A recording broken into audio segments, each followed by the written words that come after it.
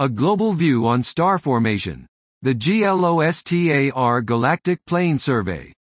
7. Supernova Remnants in the Galactic Longitude Range $28 circ by R. Dokara et al. Context. While over 1,000 supernova remnants, SNRs, are estimated to exist in the Milky Way, only less than 400 have been found to date.